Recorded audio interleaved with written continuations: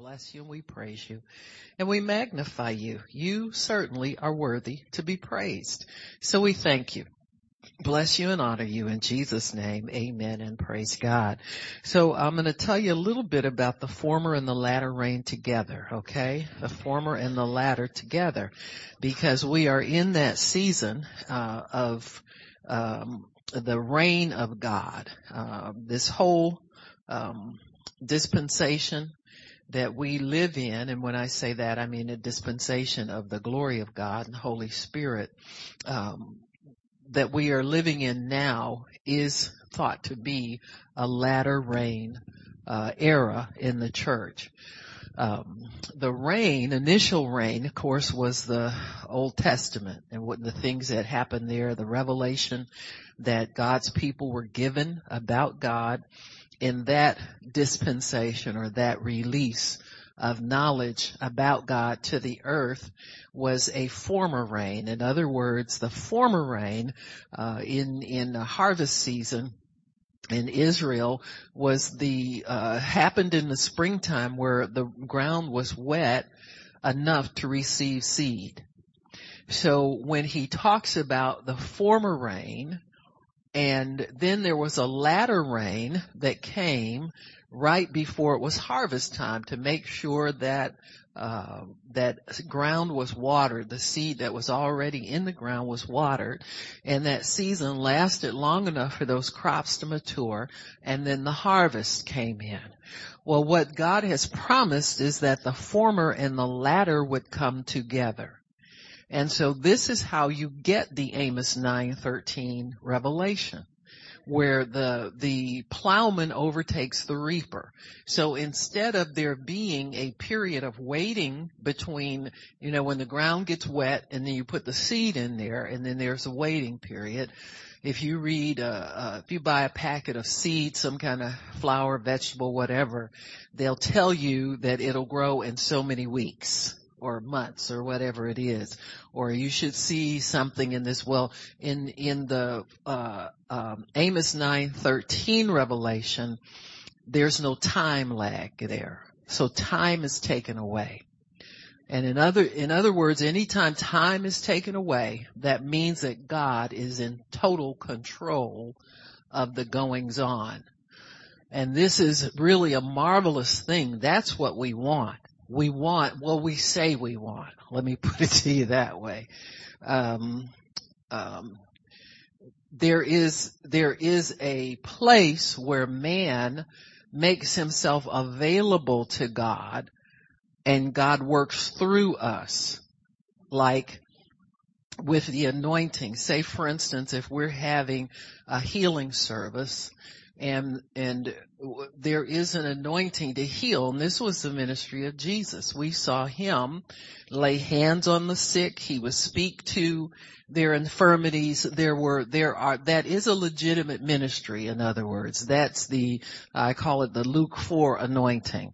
The Spirit of the Lord God is upon me because he has anointed me to preach deliverance to the captives, covering of sight to the blind. It's done through your word, your preaching, and there's human effort exerted there, at least to the degree that the Holy Spirit will allow us to work with him in that fashion. But there is a place beyond that we call the glory of God, where we believe the former rain, which you could say Jesus' ministry was the end of the former rain. Even though it was a dispensation of grace, but it was the same Holy Spirit, but now he's working not just through the priest and the prophet and the king, but now he's working through all who believe to do the things that he does. Like when we go out and minister to people like we did last Saturday, that's a believer's anointing that we're all working under, well, except for the ministers, but still there's not a whole lot of difference, when it comes to what the people receive. See, I operate as a believer. When I leave out of here, I'm a believer in a great sense because I identify not just to help people from the pulpit, but I identify with the every common day, everyday person to minister to them. Now, my anointing has to be greater because I have more responsibility than believers do. But out on the street, I'm just like you and me. You understand what I'm saying? There's no robe, there's no pulpit, there's no mic, there's no nothing. Just me and my faith and my ability to help people through what God releases to me. So the latter rain, to a degree, you could say, is the believer's anointing, and it's also the anointing on the church or the fivefold under that ministry of Jesus, under the Luke 4 anointing. That God, though, promises something greater than that, and we saw that to a degree in the book of Acts, where now all of a sudden the Holy Spirit is poured out on all flesh, and all flesh can receive what God's doing, if they can obey what the Spirit of God is telling them to do under that power. And that's where the big mystery is sometimes, is reading the things of the Spirit. You notice that in Acts chapter 2, where Peter said, this is that. So there has to be a gift to interpret the goings on under this type of power. And so then the interpretation gifts get to be of huge value when there's movement of the Spirit that needs to be interpreted. For instance, Catherine Kuhlman was one of those people who could interpret the Spirit as he moved in those meetings, because other than that, God can be moving and wanting to do things, but nobody can tell what he's doing because nobody knows how to interpret and can pick up in the Spirit what needs to be spoken into that atmosphere so that it can happen and come to pass. And so she relied on the Holy Spirit 100% to tell her what was going on and to tell her how to keep that move going. And so this is what we live for as believers. I don't know about you, but I know we don't have enough power. If we could go out and win whoever's on that street corner today wholesale, if we had the keys and understanding how to move with that power. Number one, how to get the power in here. Number two, how to move with it. How not to grieve the Holy Spirit by trying to do the old stuff we used to do under the new power, which is a whole different set of understandings. But the time is coming now where these things will be well known. They will be known by everybody. You get me? So now we're feeling our way through and trying to get understanding of how to maintain a move of God, how to, and you do these things by faith. There's no guarantee that, you get up here and say something that it's definitely going to work, but you believe it is because God's not playing with us. We see what's coming. We know what's needed. We know where we're headed. And so if we can all poise ourselves to stay in that zone where we're attentive to God and not distracted by a lot of different things, I think we'll get there. We'll get there in times and places, but I know that the whole body of Christ is to get there, because it would have to be that, because it's happened already. See, if you read Acts, the book of Acts, you'll see it's happened already. So what we're trying to do is believe God for that and then some. Because what we have now is we've got tons more believers than they ever had. They were just getting started back then. So we've got a whole lot more believers loosed in the earth. And so we need something that everybody can grab onto, know how to minister under it, know how to believe God in it, and not just be, dumb and stumbling and not knowing what to do. So that's what we need. We need more interpretation gifts, which is part of the prophet's office. It's prophecy, but it's interpretation of spiritual events. not predicting and not, you know what I'm saying. Let me think, how do I want to say this? Interpretation of what the Spirit is saying at the present time. You know, not trying to read your mail or promise you a car. We're not talking about that. We're talking about when God shows up in an atmosphere, what do you speak into that atmosphere to get the effect that God wants? If you've been desiring, if somebody's standing in front of you and you've been desiring to see them delivered, you can speak deliverance to that person, and it's not just flipping their mind around and giving them a happy idea, but it is power that drives out demons. You got me? And so we need to understand what we're headed toward. And I believe it's here in measures that we can handle it. But we need to be attentive to know what God wants to do. We need to know when it's a hands-off thing and when it's a hands-on thing. Because to me, that's the most striking difference. That we have the discipline to let God move and not think we have to be the one to get to touch into it. And want to lay hands on everybody and jump and shout and dance and run around and lose where God's going with this. So it has to be a very respectful attitude toward the presence of God. It has to be very attentive to, okay, God, you showed up. Now what do you want to do? I'm not going to do anything until you tell me. If you tell me not to move, I won't move. You got me? And so it takes a lot of discipline, because look at what the church does when we get together. Everybody got a prophecy for somebody. Everybody got a word for somebody. Everybody's got this and that. So we're going to have to get rid of some junk, folks. You understand? We're just going to have to stop and let God do what he does, what he wants to do. It's an honor to be clothed in the presence of God. The baptism in the Holy Spirit is an honor. Amen.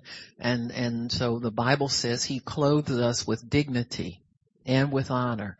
And so that's what we want to wear as our clothing, and not get involved in any shenanigans or antics that you know would turn off the Holy Spirit and stop the flow of the power of God. We want the power of God to flow. So in Zechariah chapter 10, it says here, and this is something that we need to know we can do. It says 10 verse 1, ask ye of the Lord rain in the time of the latter rain. So we need to ask God for it. We need to ask him like we ask for revival. What does that mean? That means an outpour of God's Spirit and of his power. And so shall he make bright clouds and give them showers of rain to everyone grass in the field. So everyone who asks for this can have it. Everyone who asks for it can have it. Allow the power of God to rest upon you, and for him to be able and begin to speak to you things that you will utter for his glory and to help humanity. Got me? We won't have this situation where we thought somebody was saved and they never showed up at church.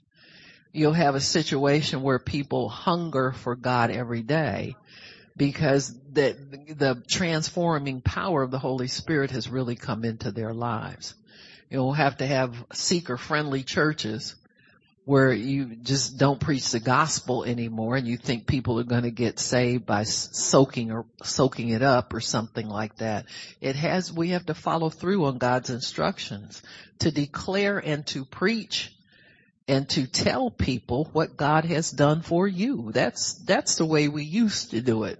Used to give our testimony and let people know how powerful God is, you know.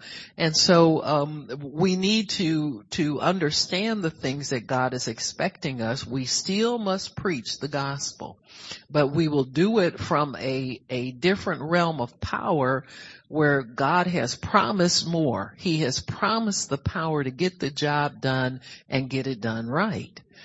So much of what we've done in the church has got man's handprints all over it, you know.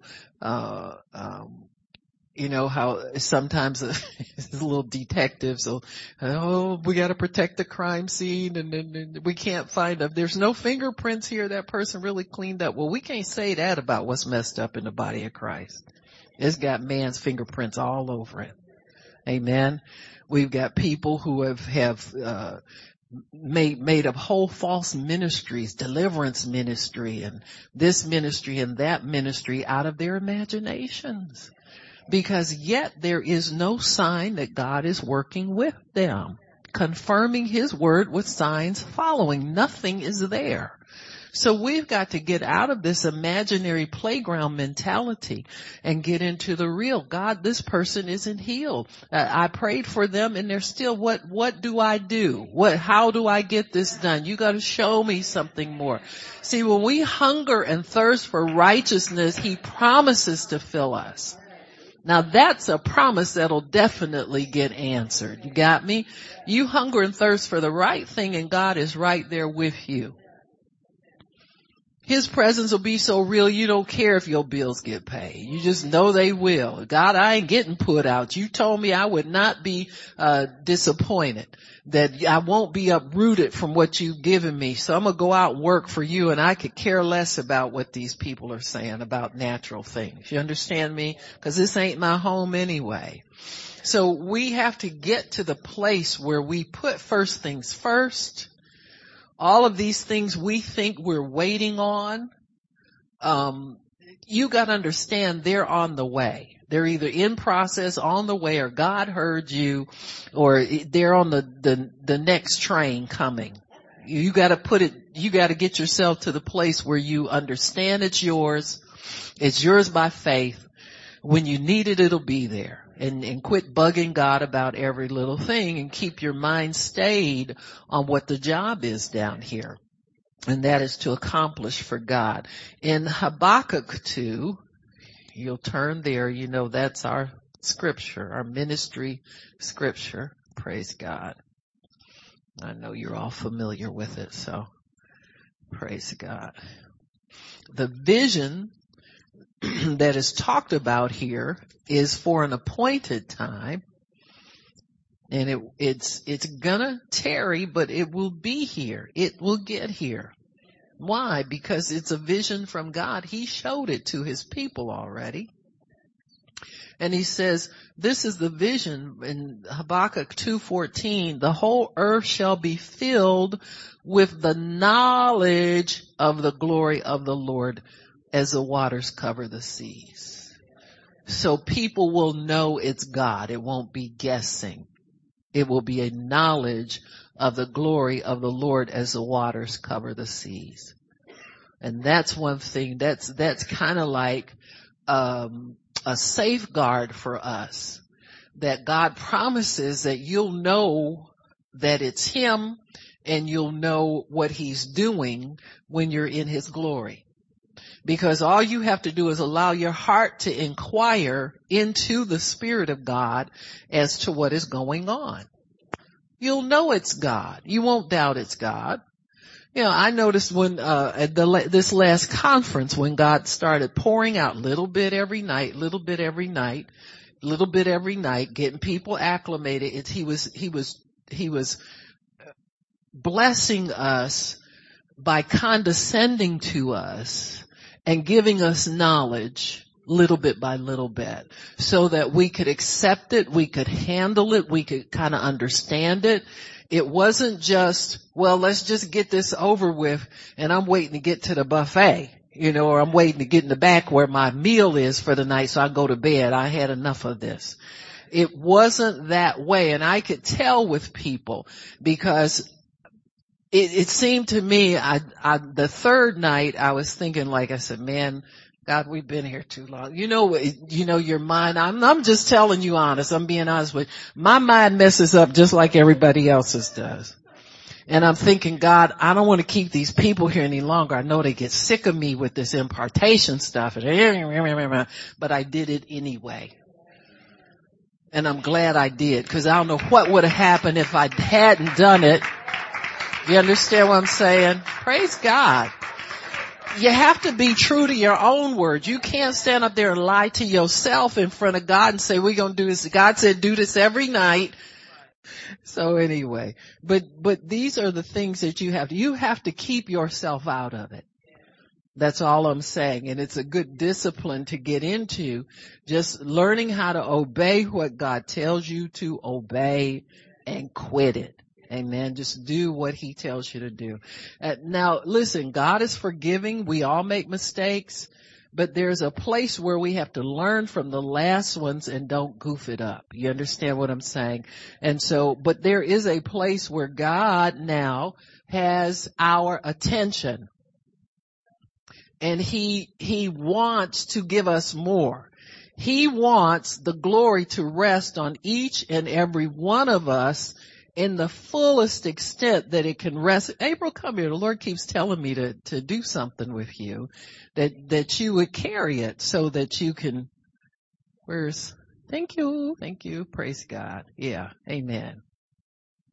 Amen. You like this stuff, don't you? Yeah, sure. You're supposed to. So, Father, we just bless her with your glory, that when she goes out ministering to people, as she does, there will be a new outpouring from her, a new power released through her. There it goes. See, no touch, and she can then it's not a point of contact with my hands anymore. Isn't that wonderful?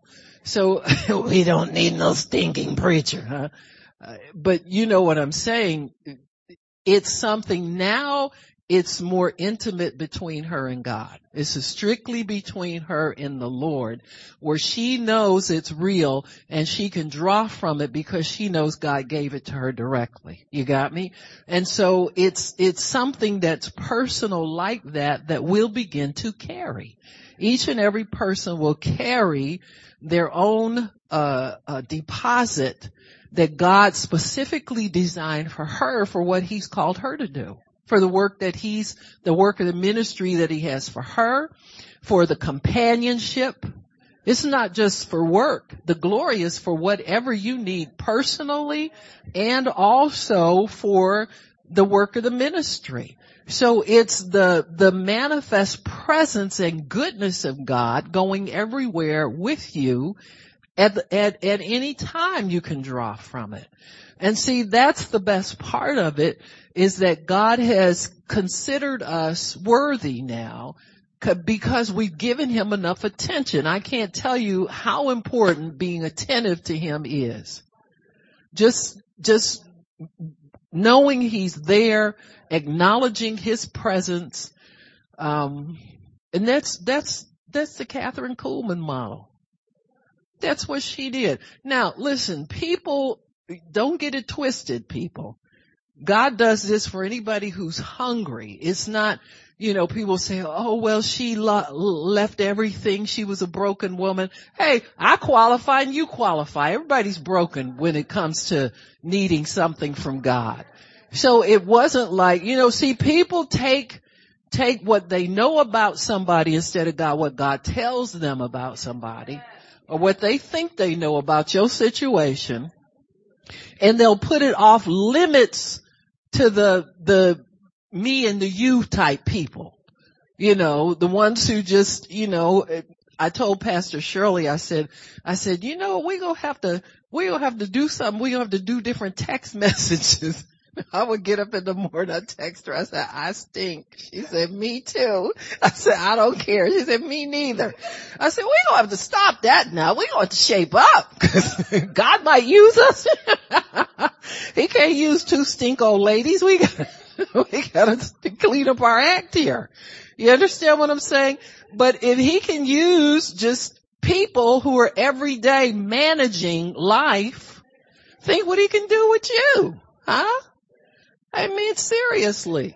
So this is for all who will believe. It's not for Somebody who just had such a hard life and she lived with God 24/7, all that kind of stuff. I don't know what she did. She had time enough to have a couple boyfriends and get married again. So, hey, she way ahead of me. Hey, you understand what I'm saying? So anyway, but just keep it normal, folks. Just keep it normal. You're a believer. You qualify. Expect more from God. Expect what you need to get the job done. You see what he says in Mark 16, go ye into all world, preach the gospel, and God worked with them. You want him to work with you, confirming his word with signs following. Amen. Amen. So, and then God will, when his glory starts to manifest on you, there'll be certain signs, that he's there. Sometimes I'll start to think about it and I'll start to feel a warmth and a tingling coming into my arms and hands.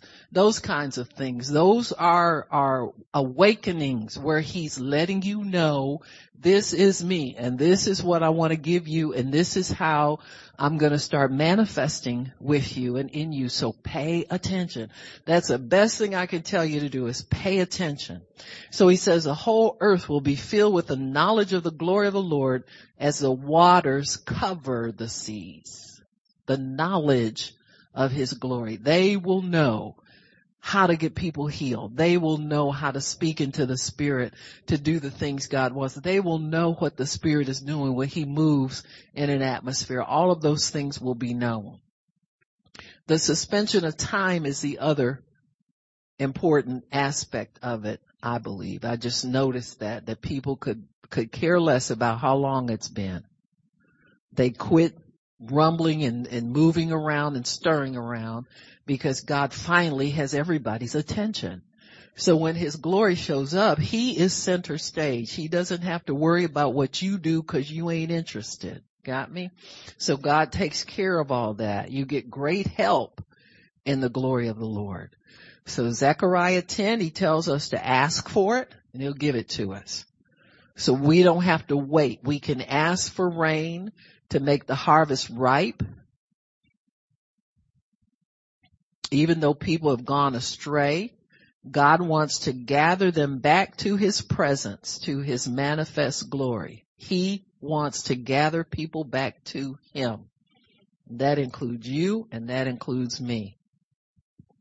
In Joel 2, if you'll turn there, in verse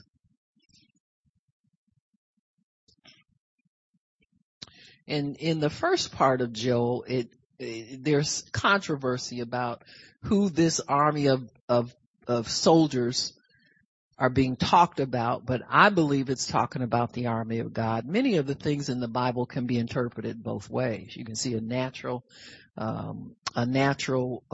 manifestation or get a natural understanding and a spiritual. But 2:1 starts, it says, blow the trumpet in Zion. You know this one. We used to sing this song a lot back in the day. Sound an alarm in my holy mountain. Let all the inhabitants of the land tremble, for the day of the Lord comes and it's nigh at hand. A day of darkness, gloominess. We see a lot of that. A day of clouds and thick darkness as the morning spread upon the mountains. A great people and strong. There have not been ever the like before. And we believe that's talking about God's people, the army of the Lord. Neither shall be any more after it, even to the years of many generations.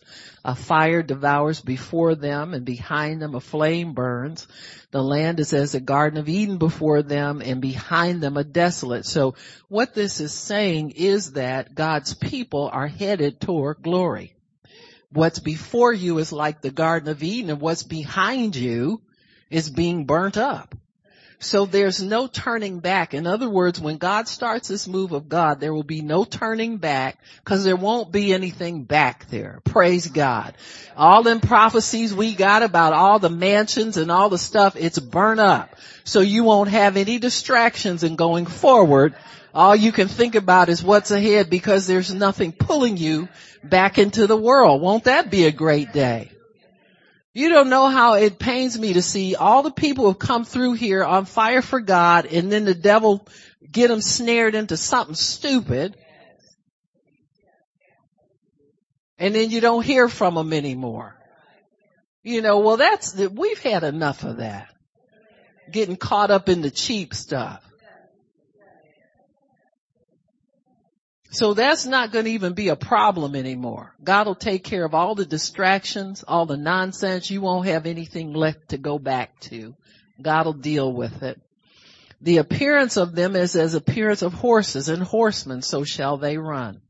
Like the noise of chariots on the tops of mountains, they'll leap. Like the noise of a flame of fire that devours the stubble, as strong people set in battle array. Before their face, the people shall be much pained. In other words, everybody that makes fun of believers won't be doing it anymore. Will run like mighty men, climb up the wall like men of war, march every one in his ways, and they shall not break their ranks. Praise God. His people will be very careful as what they do in the presence of the Lord. And so he says, neither shall they thrust one another. No jealousy. No, I'm an apostle, you're an apostle, everybody's an apostle. Will be none of that stuff. They'll walk everyone in his path, and when they fall upon the sword, they shall not be wounded. In other words, this is an invincible army. They shall run to and fro in the city, run upon the wall, climb upon, so every place that you go, you will overtake it. You will be in control of it, and they'll enter the windows as a thief. There will be no barriers to you when you carry the glory of God. The earth shall quake before them. Heavens will tremble. The sun and moon shall be dark. The stars shall withdraw their shining. And the Lord will utter his voice before his army, for his camp is very great. In other words, there's more of us than there are of the devil's crazy people. For he is strong that executes his word. For the day of the Lord is great and terrible, and who can abide it? So, the Lord will begin to show mercy. And this is a time to repent. It says from 12 down through 14, it says God may repent and leave a kindness or leave a blessing to you. Behind him, verse 14, even a meat offering, a drink offering to the Lord your God. So this is time to encourage people. Listen, stop sinning. I mean, it ain't too late for you to come into God's protection. Are you kidding me? It's never too late. He says, blow the trumpet in Zion, sanctify a fast, call a solemn assembly, gather the people, sanctify the congregation. In other words, it's time for holiness preaching. It's not time for everybody get a Cadillac or everybody get this or everybody get that. If you ain't got it by now, just forget about it. You got something better waiting in heaven. Amen. He says, spare the people, O Lord. Don't give your heritage to reproach. Amen. So these people who are backslidden and don't want to show their face anymore in the house of God, you know the ones that get on Facebook and like you? Yeah, them. They need to repent. They think they can get close to God by liking somebody who's serving God. Stop it. He says the Lord will be jealous for his land and pity his people. Yea, the Lord will answer and say to his people, behold, I will send you corn, wine, and oil, and you shall be satisfied. In other words, this ain't just a spiritual move. This is a move that's spiritual, and it takes care of your material needs so you won't get distracted and get off the job and start wondering about it. The Bible says no soldier fights a war at his own expense. Whoever hires you pays your bills. You just keep fighting. Amen. You keep going, you keep fighting, you keep doing. Verse Joel 2:23, he says, be glad then, you children of Zion.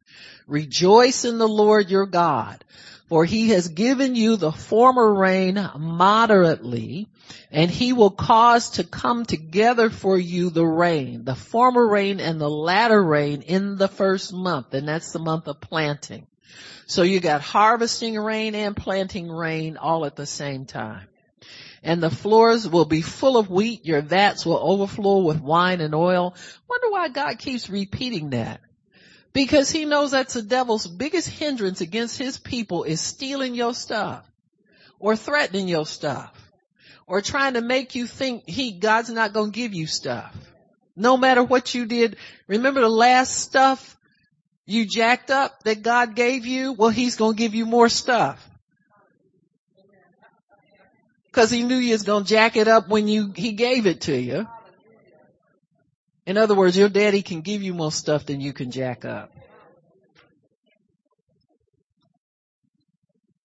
Now see, listen, religion has kicked in. See, it kicks in every time you mention a statement like this. But you ain't God. His thoughts are higher than our thoughts. See, low thoughts is, well, I didn't do what I was supposed to do with that last money God gave me, so he ain't gonna give me this low. When you go low, he goes high. See, that got all of y'all. All y'all Michelle Obama-ites. No, I'm messing with you. But he goes high in his thoughts. Low thoughts are thoughts to punish you when you do wrong. That would be a violation of his covenant on his part. He don't violate his covenant. But you know what the devil will do to you in your crazy brain? He'll make you think God's like that. And God's never treated you like that. You got no cause to think about God in those terms. But you'll sit up and rob yourself of your future thinking you deserve to be punished because you weren't faithful with the last thing he gave you. Well, keep living. Guess what? You're going to do it again. And if you want to live in condemnation, see, condemnation, let me tell you what it does. It puts you in a box that you can't get rid of because you think God put you there.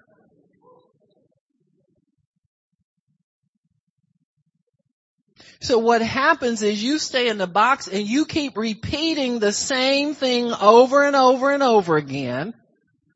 And you get deeper in the box. Well, I'm just going to beg God for this and see if he going to do something for me because I done messed up. That's how people get back on drugs after having been clean and served God for years.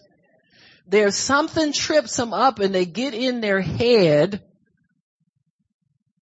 See, number one, we got a goofy idea of righteousness anyway. We think it's us. We always think it's us. What we do. I don't do this. I don't do that. I don't do that. You don't lie either, do you? So we always boil it down to us, our good behavior. Because it hurts our feeling to know that God don't need nothing we do.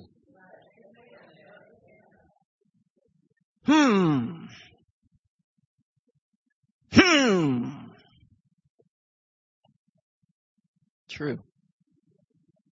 It's all a blessing. It's all his grace, unmerited. You can't earn this. You try to earn it, you'll wind up with nothing.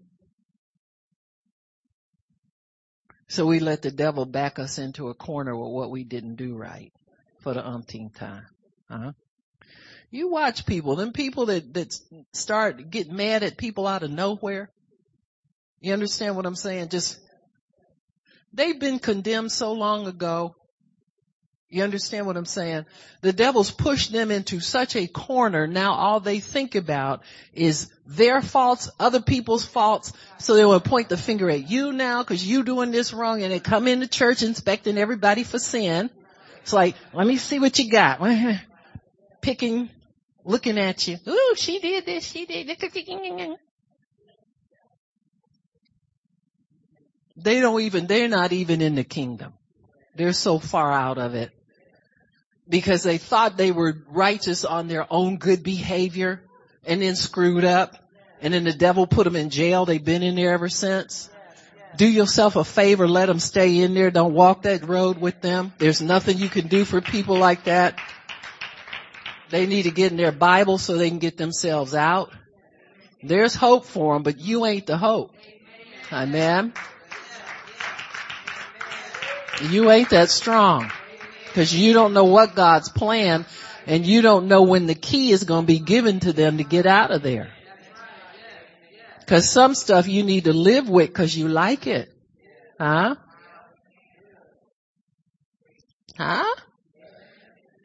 Life and death are in the power of the tongue. And they who love it will eat the fruit thereof.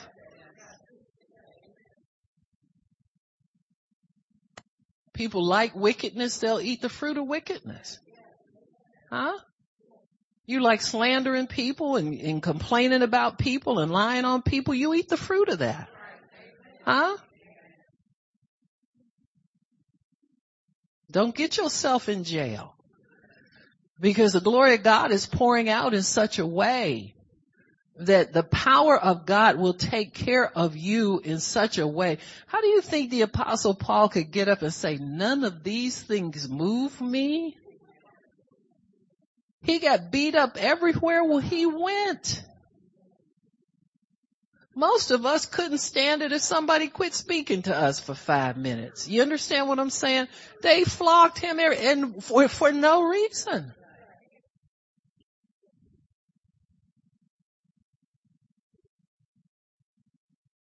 And then he asked God to take it away, and he says, my grace is sufficient for you. Oh, well, like I said, don't take it away. Whatever, I don't know. I don't even know what to ask anymore. Surely God would remove that. Sometimes we have to settle it in that. His grace is sufficient. It didn't kill me. I'm still here. Huh? Well, it's painful. You're still here. It didn't kill you. Huh? You can function. Excuse me. Sometimes you have to look for grace minute by minute, day by day. Sometimes it's like that. You understand what I'm saying? We don't like that, but sometimes it's like that. So you just have to roll with it because God is bigger and you know he's there. He's always been there for you. He's going to be there for you even now. And just allow God's grace to sustain you through difficulties. He says you'll get the former and the latter in 1 month. Your floor shall be full of wheat.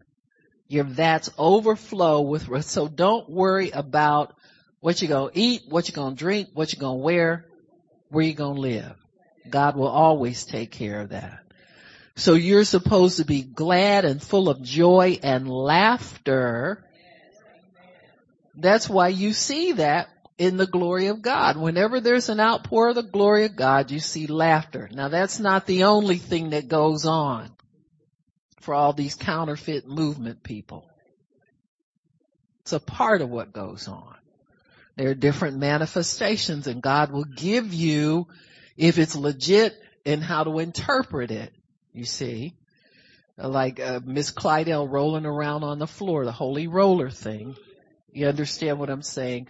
All of those, that's the former and the latter together.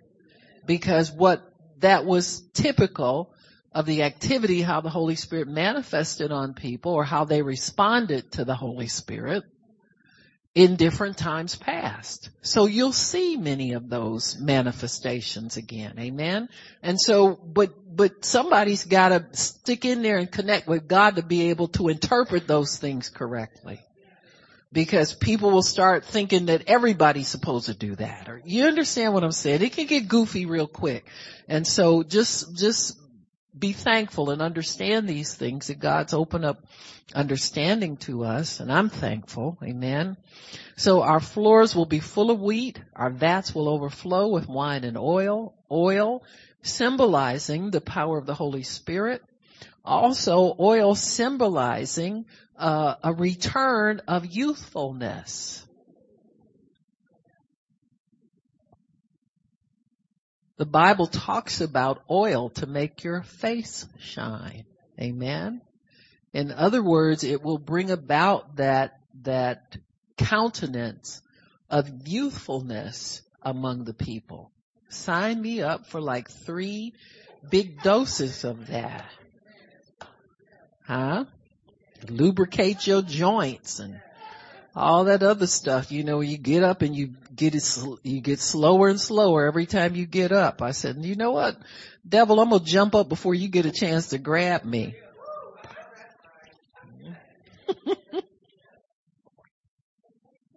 And I'll restore to you the years that the locust hath eaten. Cankerworm, palmer worm, caterpillar, all my great army which I sent among you. So in other words, when Israel walked away from God, they fell under the curse because they were under a different covenant. But he does even more now. If this is a better covenant built on better promises, he promises to restore years to us that have been eaten away, and you see this throughout the Bible. Look at Caleb. He was 80 years old. In fact, God told him he was old, him and Joshua. He said, y'all old. Huh? And Caleb said, I might be old, but I'm well able to take this mountain. Amen. And he wasn't in one of them chairs, you know, them funny chairs they get you. Well, they're not funny, but if you need them, they're a help to you. But hover around, all them old crazy stuff. And he wasn't on one of them, a hurricane, all that stuff. He wasn't no hover around a hurricane dude. When he talked about taking a mountain, he was able to climb. You understand what I'm saying? So he was well able to do it. Why? Because he says, so as your days, so shall your youth be, or your strength will be as your days. You'll be we play blessing of Moses. Your eyes will not be dim nor unnatural strength abated. You know, I had a thing where this happened to me before I was even in my 60s. I woke up and my one eye act like it didn't want to open. It didn't want to focus. And I said, you are not dim. Straighten up. Before noon, that eye was straight. You understand me? Because I'm not putting up with this nonsense. It's not according to God's word. Amen. No, the devil is not going to decrepit me and throw me over somewhere. We ain't having it. So as your days, so shall your strength be. He renews your youth like the eagles. Amen. I know when I was speaking to was Miss Polly, was that the last night I walked with her? The Lord told me to confess over her, she shall run and not be weary, she shall walk and not faint. And the daughter posted the next day, she said, my parents are different. She said she was not feeling good at all before she went, but she made up her mind to go. She said, I can say this morning they are both different. And they didn't even look different on that picture. Amen. Praise God. Well, that's the glory of God. It shows on your countenance what's on the inside. See, when your face will always show what's going on, whether you want it to or not. You can put that little, you know how when you get around the saints, you be out there in the yard like that and you come there, you prop it up on one side. Your teeth get dry from holding it up there and you look like your dog growling. But, it ain't like that in God's presence. Amen. There's something in you. The fruit of the Spirit have taken over on the inside of you, and it begins to show on the outside of you. It reflects in your face. Amen. I remember when I worked in psychiatry, worked there. How many of you work here? How many of you patients? Yeah. Oh, it's an old joke. It's an old joke. But how many of you both? Praise God. But I almost forgot what I was going to say. What was that? Oh, that was one of your assessments you did. When they said countenance, and you say flat, animated, out the zone, out to lunch, far out. You understand what I'm saying? But that's how you assess people. You look at how they look at you. Amen. If they never smile or they look dry or you got to coax a smile out of them, it's flat. Jeez, y'all act like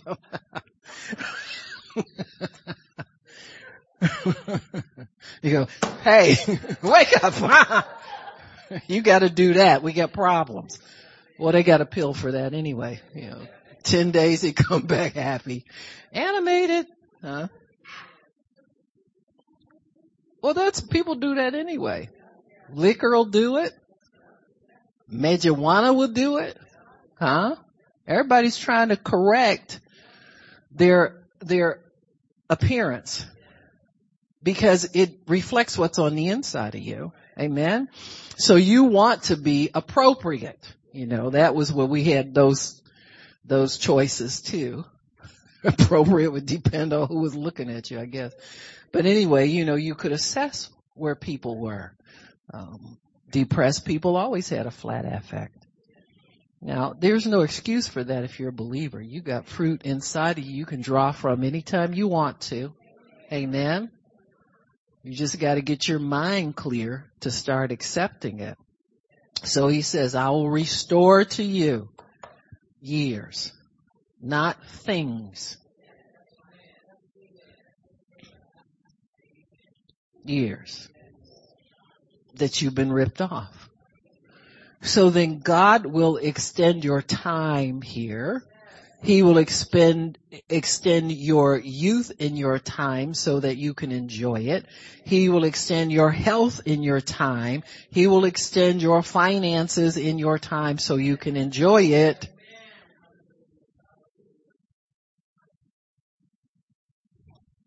Those years didn't go anywhere.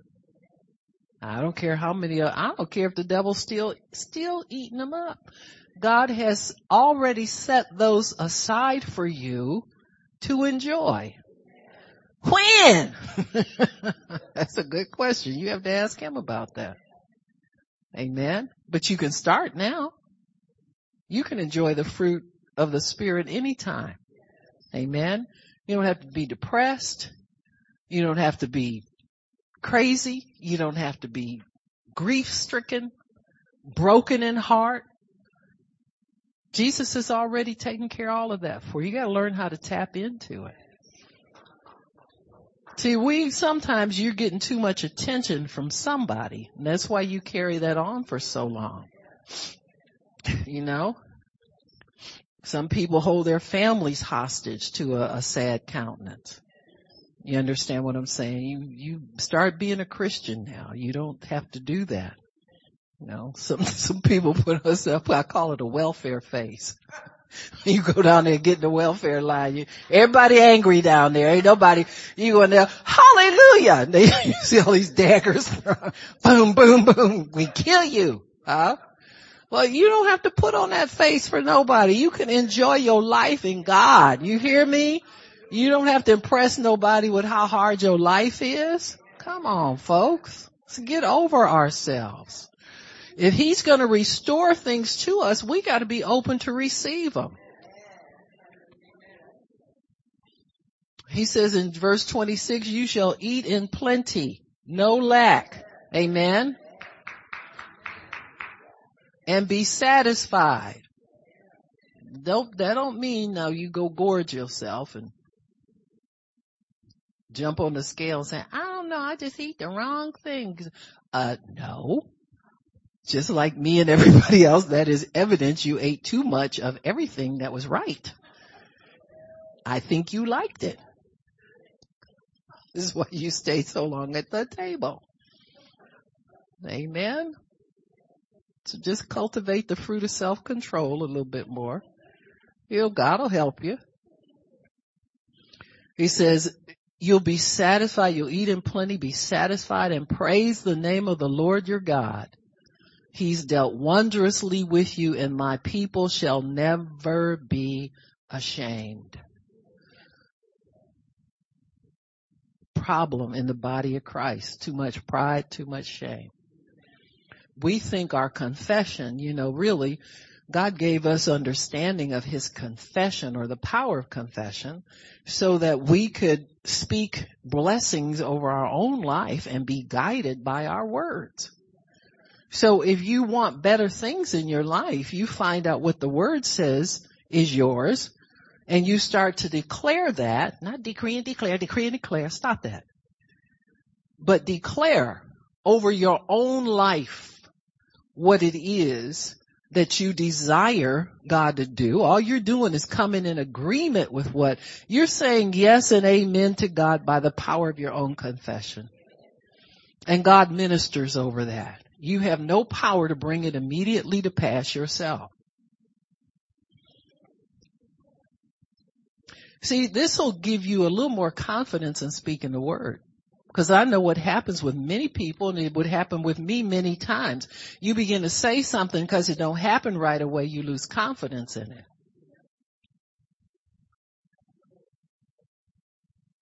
Well, you forget there's a minister between you down here on earth, them words you spoke, and the manifestation of it at the altar of God. See, Jesus grabbed your words, now he's ministering over them. You're not speaking anything into existence by the power of your own words. See, if you'll understand that, God, I'm giving you something to work with. I'm giving you your word back to you, and I'm expecting you to minister back to my life on my behalf in its season. This ain't no magic show.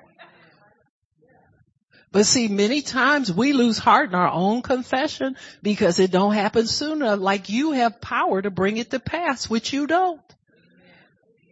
You're letting your high priest handle things in your life. God, I'm speaking this word over my life because I need this to change, and I know you're going to do it in its season. Amen. Now, there are times when continually confessing, you can feel the Holy Spirit working right there and ministering over that word, especially if you're in pain. Little by little, that pain will come off of you. Amen. Because he's moving right then. So that's your appointed time to get pain free, is sometimes when you're saying it. Sometimes you'll say it and you'll quit after a little bit of time, then you go right back to it. Oh God, this was working for me a little bit ago. I'm going to get right back on it again. You understand me? So we're not, ignorant in these things. We know what it's about. But you got to give God his word to work with over your life on a daily basis, on a continual basis. So allow that word to get released from you're just standing on your covenant with God and declaring his word back to him so that he knows you're in agreement with what he wants you to do for you. Amen. You're establishing your agreement with him in that. So restoration of all things destroyed. That's in verse 25. Or things that you thought were removed from your life permanently. They haven't gone anywhere. God has held those for you. And they are coming back to you. Amen. If he's got to create more, he'll create more. Some people want to be a hard sell. You know what I'm saying? I want exactly that. God will bring you something look just like it and you pass out. Oh, I thought it was gone. I just love you so much, Jesus. I'm so sorry I was mean to you. Right. Don't fall out with God over stuff. Verse 27, and you shall know that I am in the midst of my people. You're going to know that's me working. In other words, God is saying, and that I am the Lord your God, none else, and my people shall never be ashamed. He says that twice. Keep trusting me. I know it's taken a long time. I know the devil's telling you you're stupid. I know he's telling you it'll never happen, but my people will never be ashamed. Amen. Never. You'll never be able to say, I was wrong. God never told me I was supposed to have that. He's told you. But, shame will try to make you think you ain't supposed to have it. Amen. Shame always stands between us and the promises. In other words, get clothed. Shame is a sign of unrighteousness. Right? You're ashamed of your nakedness. Put on the garment. Put on righteousness.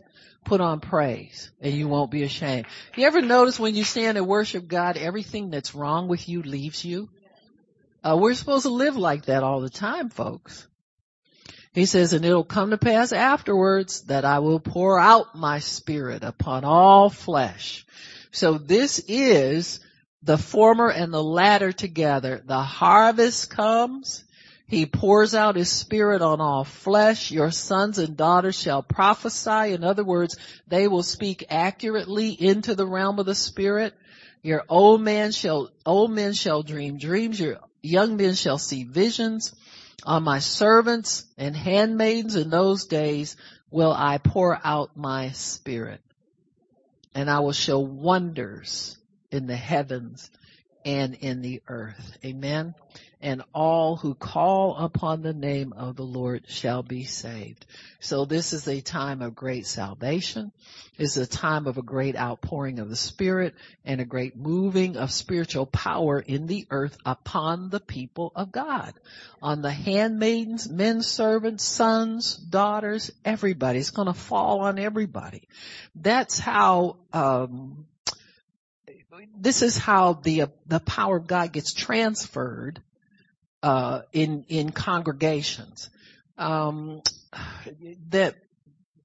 Sister Annie that comes down here with Apostle? Yeah, she worked with Leroy Jenkins' ministry. She worked with him for like 30 years. She's a highly anointed woman. But she worked with him as a handmaiden. Now, let me tell you the difference. People who are fivefold can carry the anointing to a large degree. But Leroy Jenkins was famous for, he would find a person with faith to get healed in his meetings. And he was good in wheelchair people. And so he would get somebody who was in a wheelchair, and he would get them, pray for them, and God would heal them. He'd put them back in the wheelchair, and he'll call somebody out of the audience. He said, now push him around in that wheelchair, and they push him around. He said, now go lay hands on this person over here. That's the handmaiden. They're just people out of the audience who submit themselves to authority, and they'll get up and obey under the anointing. So that's how that happens. The handmaidens always get the overflow. Joan Geeson, who worked with Benny Hinn, she worked with Catherine Kuhlman as well. She's a handmaiden. She'll tell people, I'm not a minister. My husband's not. We got buses. They would charter airplanes and get people to Catherine Kuhlman's meetings. And so that's handmaiden stuff. That is not trying to be Benny. Her mantle fell on me, and they don't do that kind of stuff. Handmaidens wouldn't know what to do with a mantle if it fell on them, except fold it up and put it in the closet. You understand what I'm saying? And so but that's how that anointing is transferred. It's like when we have when we do our altar calls, everybody works at the altar. It's a handmaiden and manservant, because the anointing, they begin to understand how that happens, and then it gets on them. And that's how it's received in this dispensation. So, that's why I don't let not a whole lot of people get up there, because I can tell people don't know what to do when they come up there. And so I'd rather they just sat down and stayed out of the way, because the first thing people want to do is pull over the cover cloths. Yeah, so they break out in strife because they think this is my opportunity to be a minister. When the best thing you can do is function as a handmaid. Just mind your business doing what you do, and stay out of the way, and stay out of your own head trying to be somebody. Them people, you can weed them out real quick like that. Get them up at the altar and see how crazy they get. And some of them get so hyped up in the anointing, they get stupid anyway and start manifesting. Or they get so ashamed they go sit down somewhere. So you have to really understand how the anointing works when it talks about who it will fall upon. So the handmaidens and the men servants receive of the anointing as well. And many times those people can pray for the sick, and God will heal them under the believer's anointing. Amen. But that does not make them a fivefold ministry gift. In fact, you can do a whole lot work in your corner under this type of anointing than you'll ever do in a pulpit. Amen. With less collateral damage. Preachers get in a whole lot of trouble sometimes just because of what God's holding them accountable for. So here we go. That's Joel 23. We did Habakkuk, Zechariah. We're going to do Jeremiah 5. Let me see what he says. How am I doing time-wise? Don't tell me. No, tell me. Jeremiah, how many? Thank you. Jeremiah chapter 5. I think I want that.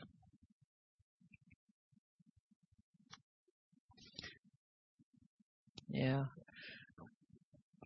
What is it that can hold this up? I'm going to find out in a minute.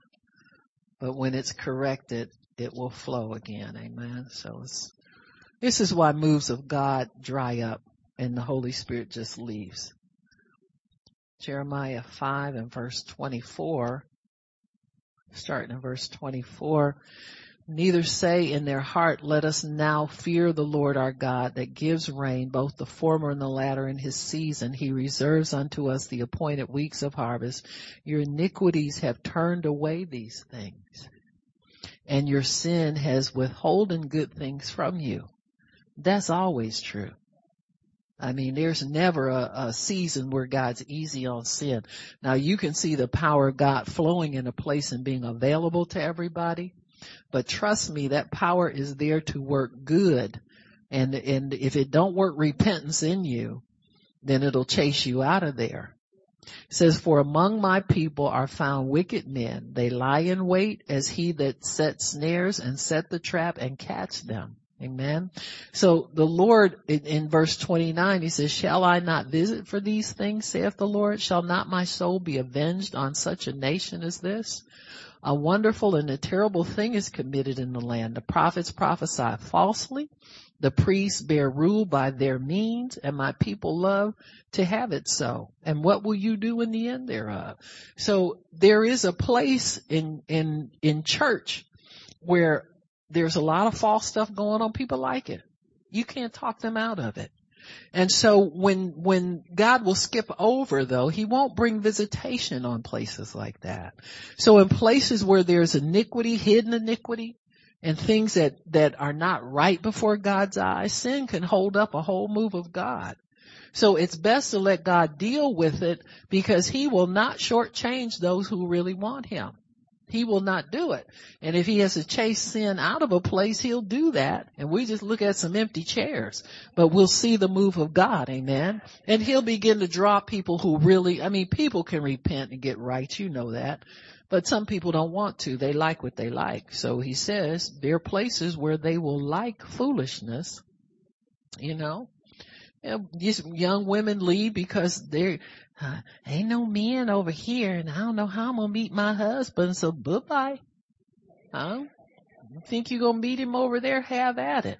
But I'd much rather meet Jesus, who's a good husband every day. Amen. It's just, amen. We love you, Poppy. We love all our husbands, but Jesus is the best husband ever, and he'll be your best wife ever. Amen. So tap into that. I liked what Apostle Barbara said. She said, why would God you want a good man and you're not a good woman? Huh? Now that just cut it real quick, right? Amen. So, but how many times have you heard that prepare yourself to be a good wife? Quit looking for a man and start preparing yourself. Ask God to prepare you to be a good wife. Amen. Now, some people just want to complain. They don't really they don't want the answer. When I get up in the morning sometimes and I'll ask the Lord, I say, God, oh, okay, I see why now. Just look in the mirror. You'll see why. Amen. My answer is always before me. Straighten up, Barb. Let's get it together. Amen. Hosea 6, verse 1 through 3. Let us return to the Lord. Amen. Come, let us return to the Lord. People, just because you sit up in church every day looking mean at people, that don't mean God's with you. You got to return to him with your whole heart. He is a heart doctor. He wants to give us major surgery on our hearts, repair and fix them. You've been hurt. Everybody's been hurt. Welcome to the club. But I can tell you one thing. I'm either healed or on my way there. I'm on the road to healing. I'm not staying hurt. You don't get any trophies for, your close-up Mr. DeMille. You seriously, you got to get in there and get what you need from God and decide you're going to be the healed of the Lord. You're going to walk on in wholeness. Amen. So Hosea 6, verse 1, come let us return to the Lord, for he is torn, but he will heal us. He is smitten and he will bind us up. So whatever is broken in your life, God will fix, even if he broke it himself. Amen. It says after 2 days will he revive us. In the third day, he'll raise us up, and we're living in the third day dispensation of God's grace. Amen. This is the third day. So he has raised us up and we will live in his sight. So this is a time to live in the sight of God and live in the presence of God. Then shall we know, if we follow on to know the Lord, his going forth is prepared as the morning, and he shall come unto us as the rain, as the latter and the former rain into the earth. In other words, it's not going to be just a little bit here and a little bit there, and a trickle here and a trickle there, and a trickle and wait for 10 years and another trickle. No, he's going to come and flood it. Ask him. Ask him for the rain. Ask him for the former rain and the latter rain together. When we started this ministry, God started to show me the former and the latter rain together. And he started to put me around people who carried it. There wasn't many of them, just a handful. There were all kinds of people with the faith message, word of faith message. But to me, it was dry. It wasn't enough water there for me. I said, I know there's more, because you can't just live off a dry confession. People say things like, well, I started confessing the word and it took 10 years. I said, nah, you know what? I think I want it sooner than that. And it wasn't that it wasn't working for them, but I knew there was more. There's some things you can't confess for 10 years.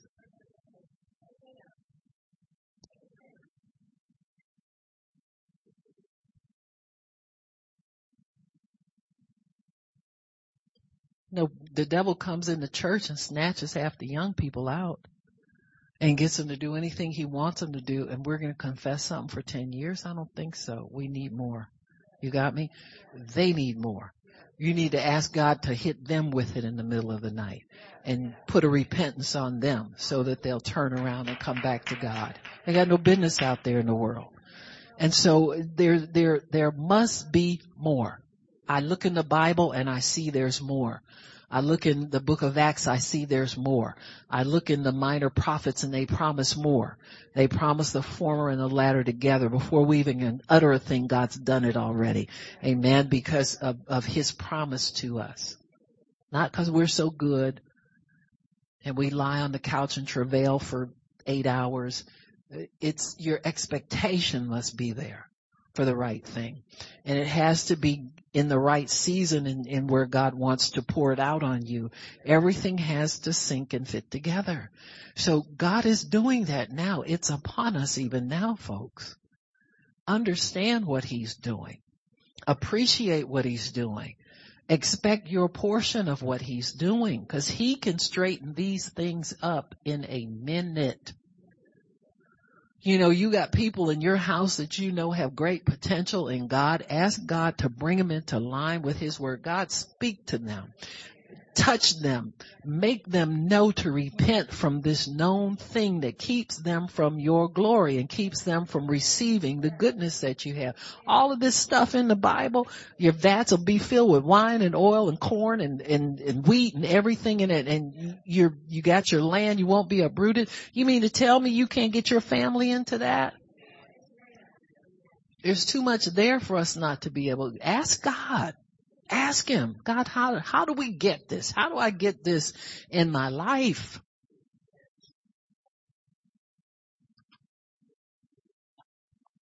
Haggai chapter 2 and verse 9, the glory of the latter house will be greater than that of the former house. The glory is always preceded by a move of repentance and cleansing of hearts. If that's a daily practice for you, then keep doing it. Amen. Just keep doing it. He preached, and if God shows you something else, don't fight it. Just embrace it. Let him be in charge of that. He preached repentance and holiness. The second Pentecost plus, as the 560 dwindled to 120. Don't let empty seats. I mean, we believe God to fill them up, but sometimes they empty first and then they fill up. You understand? So let God do this. It ain't your deodorant. It ain't Pastor Barb because she's so mean to everybody. They got devils. I'm mean to them. I'm real sorry. Mean to the devils. And most I ignore. I ain't thinking about your devils. You can keep them if you want to. So he called for extreme obedience. So simple. Amen. Just get out of yourself. All Jesus says was go wait. And more than half of them couldn't do it. Gives you a clue for what's wrong with the church. Too many people jumping around talking, prophesying, going laying hands. If laying hands don't have power, they'll tell you jump, shout, jump around, spin around 3 times. Click your heels. Give me those ruby slippers.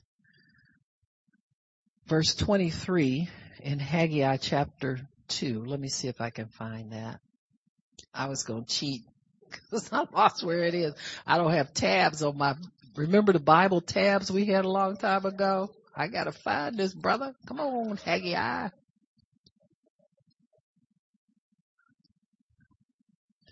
See, y'all ain't helping me, so I know you don't know where it is either. Y'all ought to be ashamed of yourself.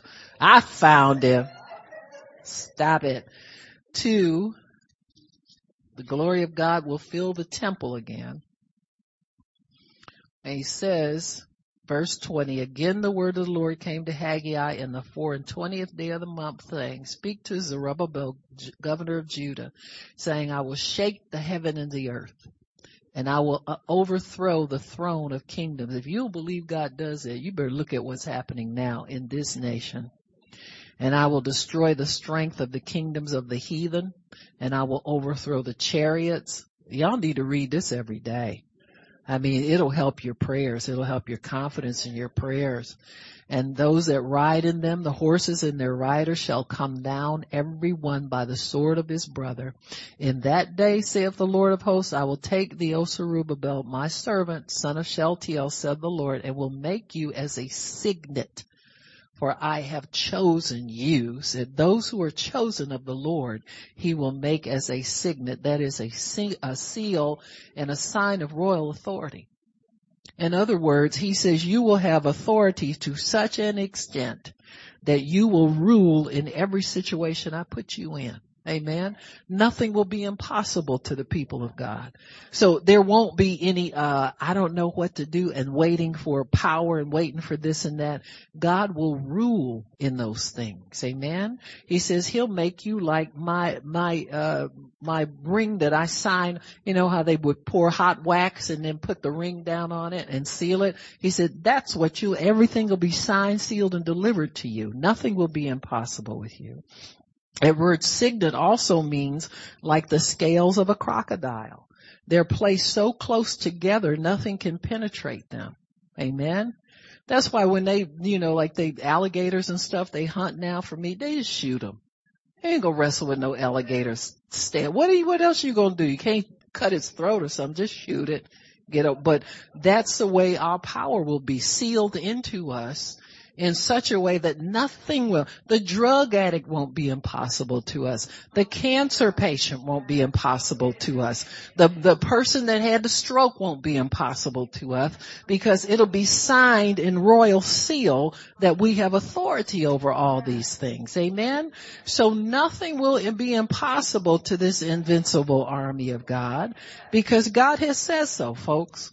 So keep believing God. Thank him. Spend time worshiping God every day because it's worth it. Stand in his presence. Father, I thank you for your glory. I thank you, Lord, that your glory is covering all the earth. Let it descend upon me. Let me rest in it, Father. Let that be my dwelling place. Let that be my abode. Let that be my familiar territory. Thank you, Father, for imparting it to me in my life. In Jesus' name, amen. Praise God. Amen. Amen. Amen. Amen. Thank you, Lord. Amen. Anybody need prayer? You can come on up.